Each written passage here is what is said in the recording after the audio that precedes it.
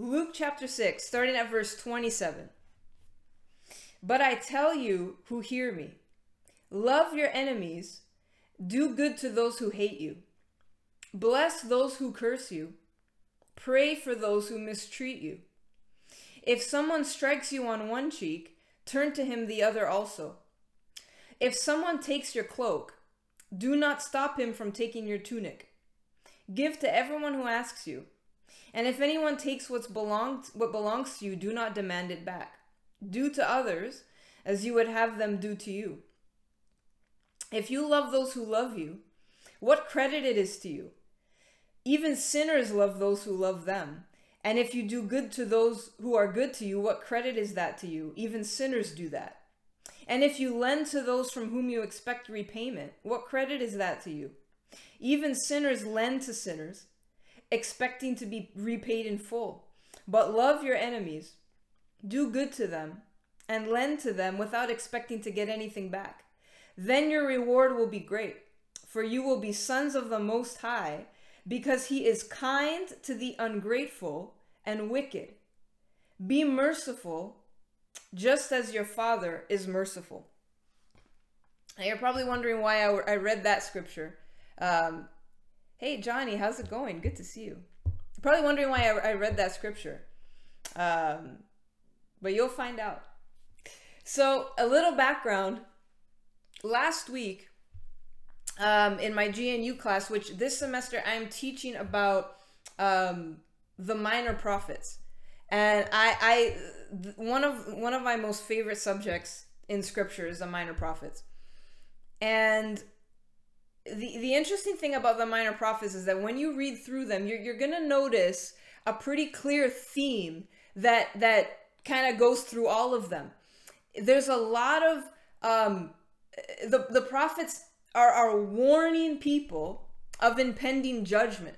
There's a lot of and some of them is like it's some hey Lou, I'm not even going to attempt to say your full name because in all honesty, I kind of forgot what it was. And I remember that I butchered it last time. So we're going to stick with Lou. There's a lot of pronouncements of judgment. Pronouncements of God's wrath being poured out. And it all kind of, a lot of the times, not a lot of the times, but oftentimes there's encouragements. Hey, Lisa. There's encouragements to God's people. I'm not even going to, Lee, it's not going to happen. I'm not going to attempt it. Oh man, there's encouragement and comfort given to God's people that their enemies that were oppressing them and doing terrible things to them, that God, they were going to pay for it, that God was going to judge them and pour out his wrath on them. And basically there's always, you're going to read, and I'm telling you, if you read the minor prophets, there's always warnings. If you don't repent, this is what's going to happen to you. And if you don't turn from your wicked ways, this is what's going to happen to you. But you also see another common refrain where God is it never happens right away because he's always giving time for people to repent. When we read the book of Jonah, especially, what happens to Jonah? He's commissioned to go and preach to one of the most wicked cities that existed at that time. Not just were they extremely wicked, but they were a terrible enemy of God's people. They did terrible things. And Jonah didn't want to, because he knew, he knew God. He knew that if he went to preach to them, if they repented, God would preserve their lives. And Jonah didn't want that. He wanted them to pay. He wanted them to pay for every last thing that they did. And you know what ends up happening? I'm going to, spoiler alert, Jonah eventually, he gets swallowed by a fish and stuff, and then he eventually goes to Nineveh. That's right, Sheba. God does respond to repentance.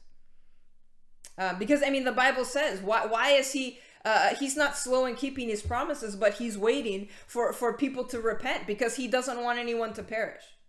Hell is not supposed to be for people. It's for the devil and his demons. It would be, God would probably prefer if they were the only ones in there. Well, he would prefer that. There is a price to pay for wickedness, but, like I said, what we learned from Jonah is that he eventually finally got to Nineveh after trying to run away because he did not want to preach to them. And what happens? They hear the message, they repent, God relents, and it rolls back his anger, and Jonah's mad. He's like, I knew this would happen. I knew it. I knew that you weren't going to punish them because they were going to repent. But the funny thing is, if you continue on in scripture and you get to the book of Nahum, you find out that Nineveh eventually, not only did they go back to their wicked ways, they were even worse than before. And this time, God's like, that's it. You let them know they're not going to make it. I will pour out my wrath. Now, during my class last week, a discussion came up, because that's what happens in my class. Discussions, because that's what we love to discuss the word. And kind of, there was like, I guess you could say like a question, someone was just kind of curious and basically said, how do we approach then these wicked people that are in charge of us right now? Are we hoping they get saved? Are we going to pronounce that judgment on them that was pronounced on so many people? And when I was about to respond, and then a scripture came to my mind, and it was Luke chapter 23 verse 34. And this was when Jesus was on the cross, and he had been beaten, and they were basically casting lots to see who would get his clothes. And what did Jesus say? He said, Father, forgive them, for they don't know what they're doing. And I said, that scripture just came to my mind. And it made me realize, because I'm one of those people that I'm like, I love to read the Psalms, for example. Like, let me just flip over to Psalm 10 for a second, because, I read these kind of Psalms a lot. Hey, Doris, good to see you. Let me read Psalm 10. Listen to Psalm 10. Why, O Lord, do you stand far off? Why do you hide yourself in times of trouble? In his arrogance, the wicked man hunts down the weak, who are caught in the schemes he devises. He boasts of the cravings of his heart. He blesses the greedy and reviles the Lord. In his pride, the wicked does not seek him. In all his thoughts, there's no room for God. His ways are always prosperous. He is haughty, and his laws are far from him. He sneers at all his enemies. He says to himself, nothing will shake me. I'll always be happy and never have trouble. His mouth is full of curses and lies and threats. Trouble and evil are under his tongue. He lies in wait near the villages. From ambush, he murders the innocent, watching in secret for his victims. He lies in wait like a lion in cover. He lies in wait to catch the helpless. He catches the helpless and drags them off in his net. His victims are crushed. They collapse. They fall under his strength. He says to himself, God has forgotten. He covers his face and never sees. Arise, Lord, lift up your hand. Do not forget the helpless. Why does the wicked man revile God? Why does he say to himself, he won't call me to account? But you, O God, do see trouble and grief. You consider it to take it in hand. The victim commits himself to you. You are the helper of the fatherless. Now listen to verse 15. Because I'm sure I've said this. Break the arm of the wicked and evil man. Call him to account for his wickedness that would not be found out. The Lord is king forever and ever. The nations will perish from his land. You hear the desire of the afflicted. You encourage them. You listen to their cry, defending the fatherless and the oppressed, in order that man who is of the earth may terrify no more. I think that in these moments that we're facing, and we think of the people who are in charge right now, and we say, Oh, I want to pray Psalm 10:15 over them. Break the arm of the wicked and evil man. Call him to account for his wickedness. I'm going to guarantee you one thing. Our prime minister, for example, if he does not repent, do you know what's going to happen to him? Everything that's promised in the word is going to happen. The wicked will not go unpunished. That is a guarantee. But here's the thing. How should we be looking at them right now? Because, and I'm going to say this, did Pharaoh get swallowed up by the Red Sea? Yes, he did. Did Haman get hung by his own gallows? Yes, he did. Did Herod get eaten to death by worms? Yes, he did. There are a lot of instances where wicked men were punished, were destroyed. But is that how we should be looking at people that we would consider our enemies now? And I'm going to ask you this question. I'm just going to ask you this. Let's just say that Trudeau would step down, which I doubt he will. I seriously doubt he will. I think, I don't know. I don't think he will, personally. But let's just say he did. Who would take over? Because here's the issue. There is a demonic stronghold that is over this nation. And the Liberal Party, for example, I'm sorry if you voted for them. If you're watching me and you voted for them, I don't know why you're watching me. But they've been they've been bought and paid for to carry out a very wicked agenda. So let's just say we got our wish and he was gone. Steps down, resigns, whatever.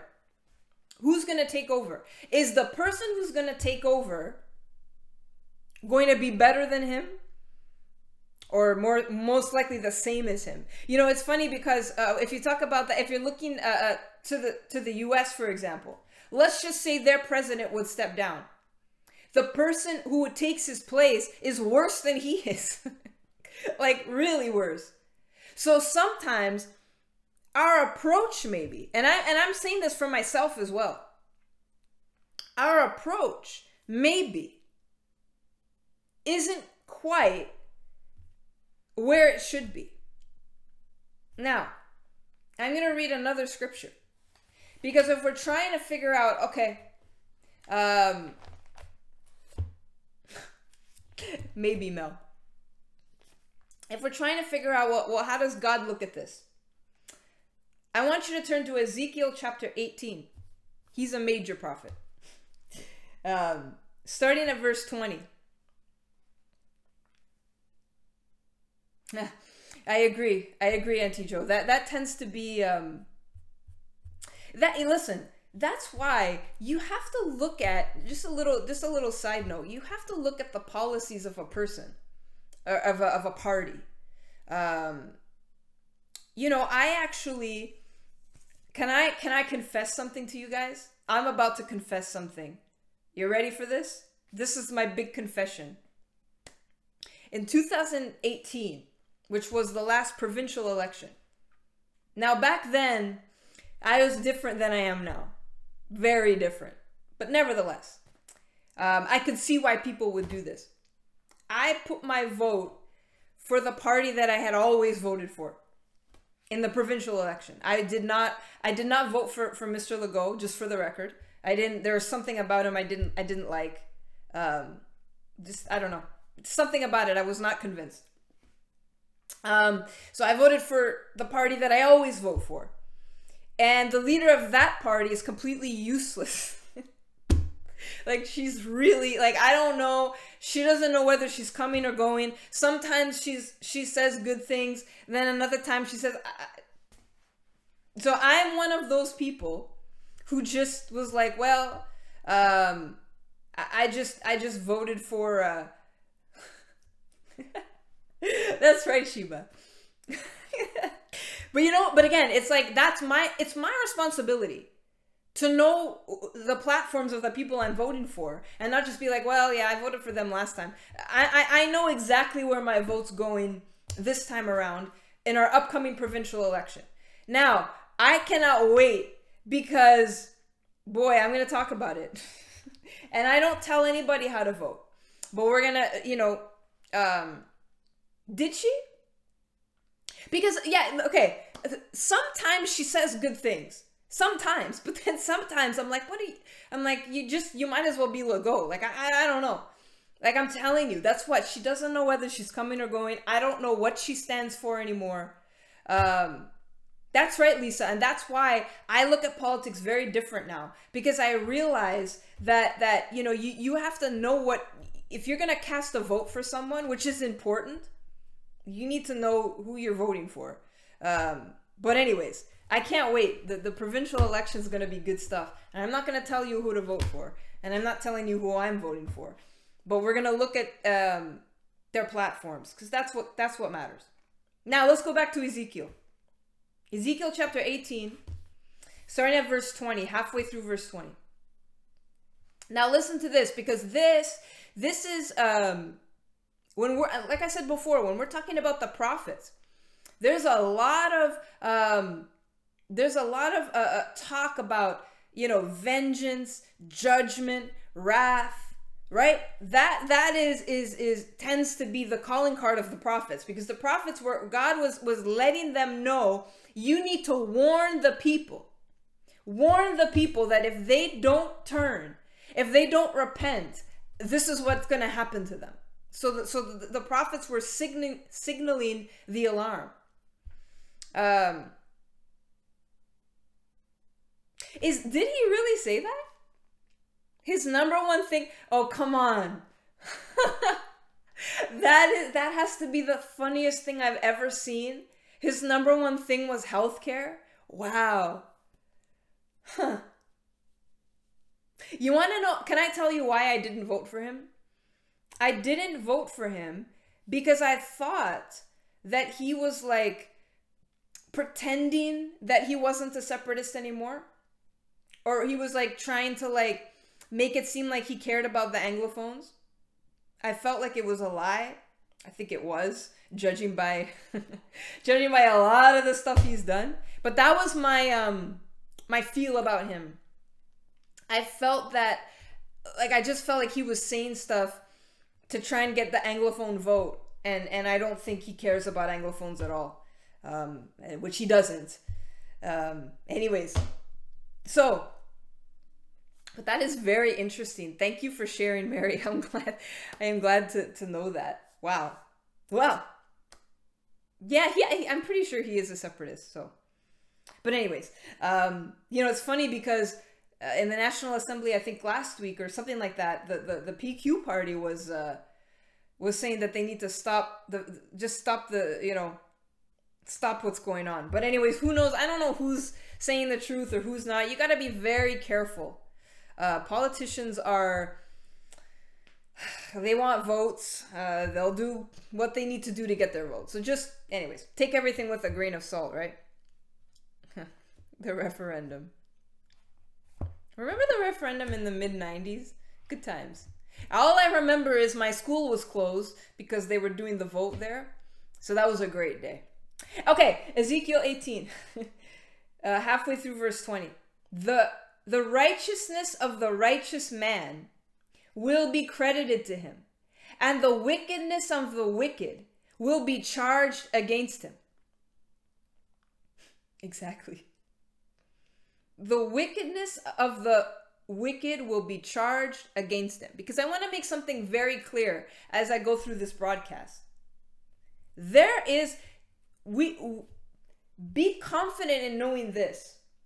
The vengeance belongs to the Lord. What have we just been learning in the book of Revelation? There will be a time where God is going to pour out his wrath and pour out his judgment. We're not there yet, though. We're not there yet. Listen to verse 21. But if a wicked man turns away from all the sins he has committed and keeps all my decrees and does what is just and right, he will surely live. He will not die. None of the offenses he has committed will be remembered against him. You know, that's interesting, because this is Ezekiel. This is Old Testament. Jesus had not died yet. And we're already seeing, I guess you could say, a foreshadow in a sense of what's going to happen when Jesus comes on the scene. That our sins will no longer, once we repent, repented sins are no longer held against us. Right? None of the offenses he has committed will be remembered against him. Because of the righteous things he has done, he will live. You know, this reminds me of a parable that Jesus taught about the people working in the field. That there was some working all day, and then there were some that came in towards the end of the day, but they got paid the same wages. And the people that had worked the whole day got upset, and they're like, hey, we've been working the whole day, and these guys just came in at the end and they got the same amount. And the point that Jesus wanted to make is that it doesn't matter if you repent when you're 5 years old or if you repent when you're 85 years old. You're going to go to heaven. If you repent and are saved, you're going to be in heaven. That's how God operates, right? Which is, he is a great God of mercy. Lisa would be upset about that. Well, that's like our, but, and I mean, look, there's a reason why he said that parable, because it's a human nature thing, right? Listen to verse 23. This is key. Do I take any pleasure in the death of the wicked, declares the Lord? Rather, am I not pleased when they turn from their ways and live? Just chew on that for a second. Do I take any pleasure in the death of the wicked? And listen, I am preaching this to you and to me. Have we not been, how can I put this? Looking for some, okay, I want to put this, okay, sorry, I have to think about how to put this nicely. I don't want to say hoping, but it's like we can't wait to see the downfall of the wicked. Have some of us felt that way maybe? Maybe we've been thinking to ourselves, I can't wait until they're all taken down and they pay a price.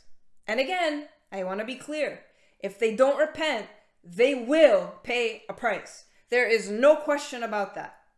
And we also know, like I said, that the vengeance belongs to the Lord. We will be vindicated. That is a guarantee. You don't have to wonder about that. It's not like that you're exactly Sheba. I'm going to read what Sheba said. You know, if someone's listening later, we want justice. Our flesh wants to see them wiped out one by one. Yeah. And God is a just God. That's why, listen, yeah, Loretta, it's true. I think we have all felt that way. I sure have. I'm telling you, this is me letting you know that this is how I felt. But this verse in particular, it convicted me. It did. Because again, this is Old Testament. Jesus had not come yet. And even and you could argue that the punishment was a lot more harsh at this point. But even now, what is God saying? Do I take pleasure in the death of the wicked? Would I not rather am I not pleased when they turn from their ways? That's God's favorite thing. When people who were once sold out to darkness now turn from their wicked ways and begin to serve the Lord. That is God's greatest pleasure. He loves that. Let me continue, because it's already 6:30. Verse 24, but if a righteous man turns from his righteousness and commits sin, and does the same detestable things the wicked man does, will he live? None of the righteous things he has done will be remembered. Because of the unfaithfulness he is guilty of, because of the sins he has committed, he will die. So it goes both ways. If you were once righteous and you turn from those ways and become wicked, there's a penalty for that too. Yet you say, the way of the Lord is not just. Hear, O house of Israel, is my way unjust? Is it not your ways that are unjust? That's kind of a rebuke. If a righteous man turns from his righteousness and commits sin, he will die for it. Because of the sin he has committed, he will die. But if a wicked man turns from the wickedness he has committed and does what is just and right, he will save his life. Because he considers all the offenses he has committed and turns away from them, he will surely live, he will not die. Yet the house of Israel says, the way of the Lord is not just. Are my ways unjust? Or is it not your ways that are unjust? When something's repeated, you know God means business. Therefore, O house of Israel, I will judge you, each one according to his ways, declares the sovereign Lord. Repent. Turn from all your offenses, then sin will not be your downfall. Rid yourselves of all the offenses you have committed, and get a new heart and a new spirit.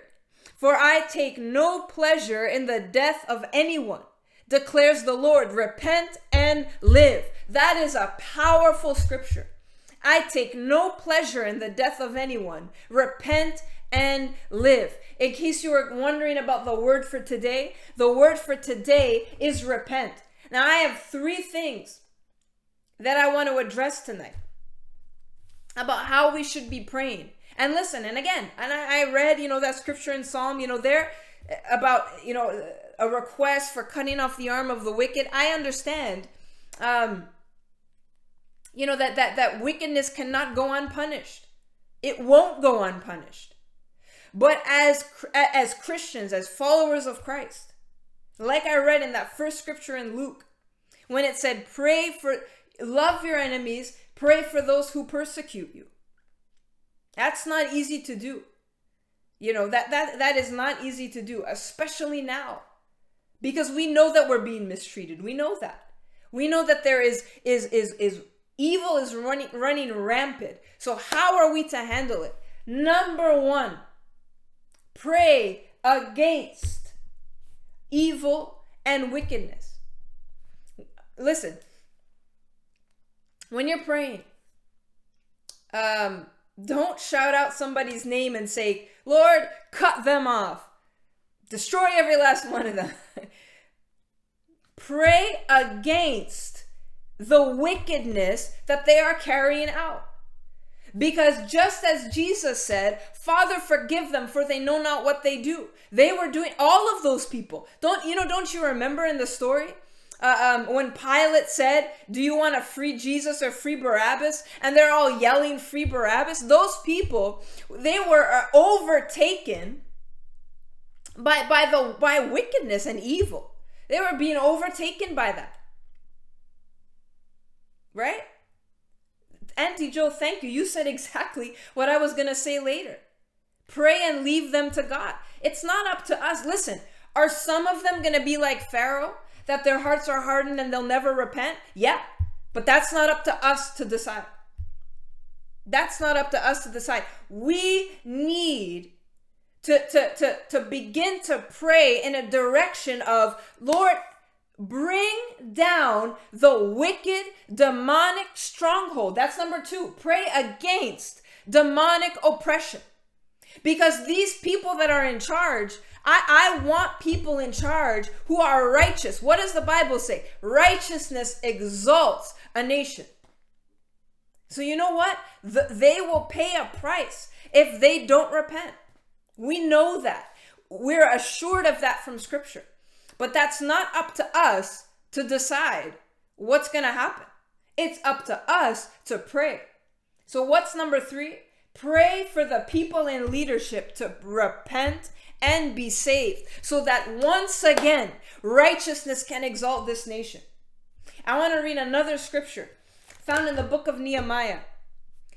Something interesting happened in the book of Nehemiah. There was a revival that took place. There was a revival that came when the people realized that the sins they were committing. And when they turned and repented from their sins, a revival came in and swept that nation. And so as much as there are people in charge that we don't want to see in charge, And I don't want to see them in charge because they are wicked people. I want to see righteousness again exalted in this nation. Sure, it would be easiest if Trudeau can walk out and someone righteous can walk in. That would be great. But again, that is you know, I don't know if anyone's righteous on the Liberal Party right now. There might be, I don't know. So rather, direct your prayers towards seeing a change in this nation spiritually. Because the problem is spiritual. There is a demonic oppression that has descended on this nation. There are people that you know, the agenda is wicked, and the people are following that agenda.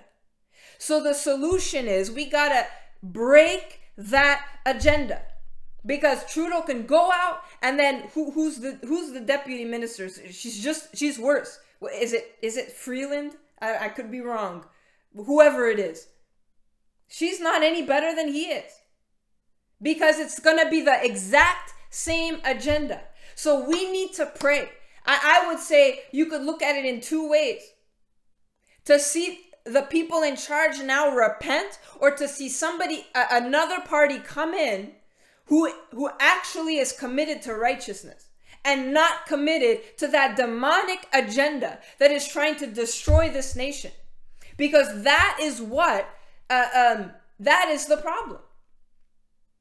So in Nehemiah, the people realized, hey, we're wrong here. Let me read. Yeah, Sheba, you're exactly right. That's exactly what I'm saying. It's like, how many times would you read, this king was succeeded by his son. He did even more detestable things in the eyes of the Lord. That's exactly what it would be. So the change has to come from a spiritual change. There needs to be a transformation of this nation, because that's the only way. Because if the liberals are sold out to that agenda, how do you know someone else isn't?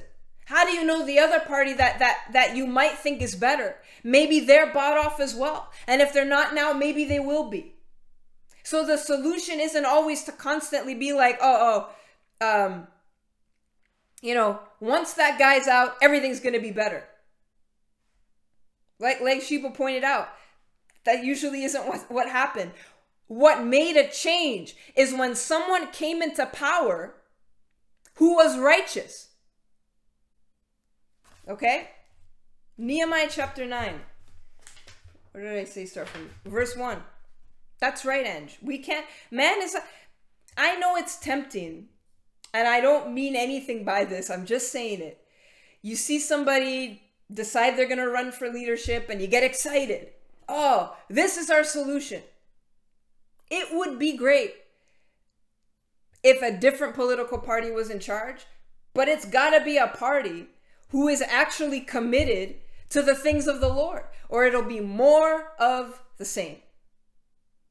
You know, you could, okay, I don't really want to get into American politics because I don't know enough about it. I don't like to talk about things I don't know a lot about, but I do know. You know, what did you see in the White House in the previous administration? You saw prayer.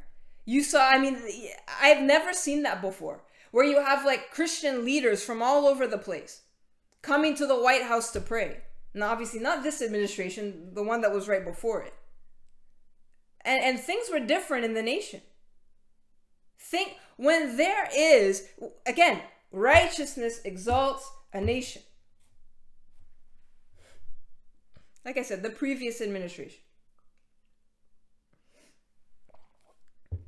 Nehemiah chapter 9, verse 1. On the 24th day of the same month, the Israelites gathered together, fasting and wearing sackcloth and having dust on their heads. Those of Israelite descent had separated themselves from all foreigners. They stood in their places and confessed their sins and the wickedness of their fathers. They stood where they were and read from the book of the law of the Lord their God for a quarter of the day, and spent another quarter in confession and in worshiping the Lord their God. That is amazing. Because obviously I'm skipping over a lot of stuff, but Ezra stood up and he read the law. And when the people heard, because basically there was so much, as the generations went by, there was so much wickedness. The law of God was it was gone. Nobody knew it. It was never read anymore. No one had any idea. Pretty much.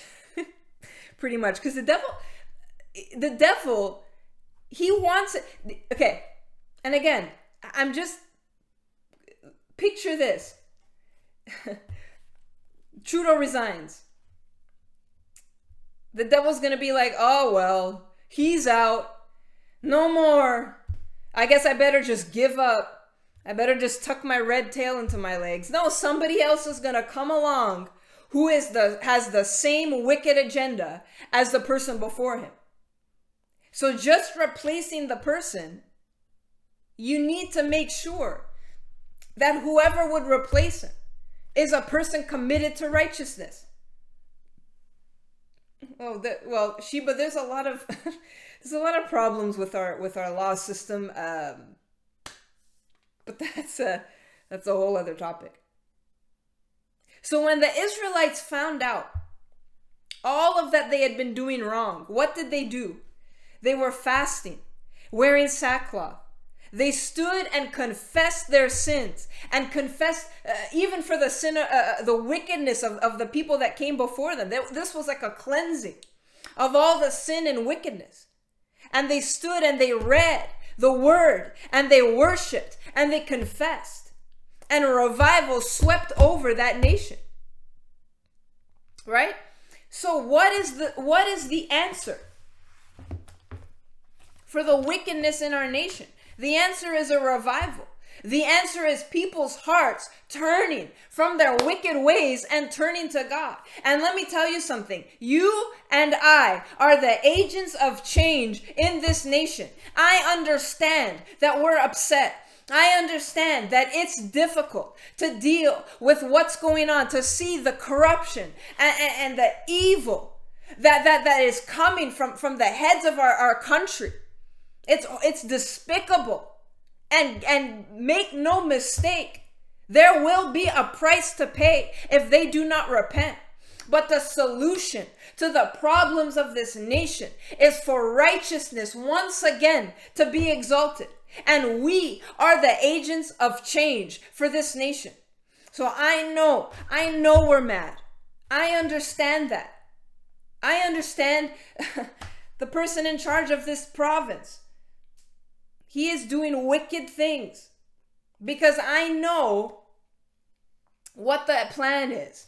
I know what the agenda is. I can tell you all about it another time. I know what they want to see happen, but I also know what will be responsible for turning it all around. And that is a return to like the Bible says, a return to our first love, a return to remembering, hey, who's in charge here? Who is the one that has the power? Because the only thing that can overcome the evil in this world is that transformation power of the blood of Christ. That's right, Lynn. We should be angry. Please don't be someone who's be like, well, I'm not mad at anything. We just all love each other and, whatever happens, happens. No. We need to, that's why we're standing. That's why we're fighting. That's why we're pushing back. That's why we're doing all those things. We're doing all these things because we don't accept evil and oppression and wickedness. But that's one part of it. But the part that is going to turn things around is a return. What does it say? What does it say in Chronicles? If my people humble themselves and pray and turn from their wicked ways, I will hear from heaven and I will heal their land. So friends, I encourage you today that maybe before, and I was doing the same thing, praying against these people, but we need to pray against wickedness and pray for our leaders to turn and repent. And if they refuse, that they be replaced with people who respect God and fear his name. Because if we want to see a change in this nation, it is going to come from the hand of the Lord. And that's why we're still here. Have you ever asked yourself the question, why am I here? What is the point? Why bother? I'll tell you why. Because you have been planted here. You have been planted here to be the agent of change in this nation, to call on men and women to repent and to turn from their wicked ways, and to let them know we have the solution, and the solution is Jesus Christ. Let's pray. Father, I thank you for these that are watching. I thank you that they faithfully take the time out of their schedule to go to the word and to learn and to have their faith be built up. Father, I thank you. I thank you for how you have been protecting us, for how you have been preserving us, for how your favor has descended upon us and descended upon our church. Lord, I pray that we would never forget why we are here. Why we have been placed here, why our foundation is here, because we are agents of change in this nation, to once again see righteousness rule in this nation. Even in our anthem it says, God, keep our land. Why is that there? Because there was once a time where the people believed that God is in charge of this land. And I pray that we would get there again, that we would see a time where righteousness exalts this nation.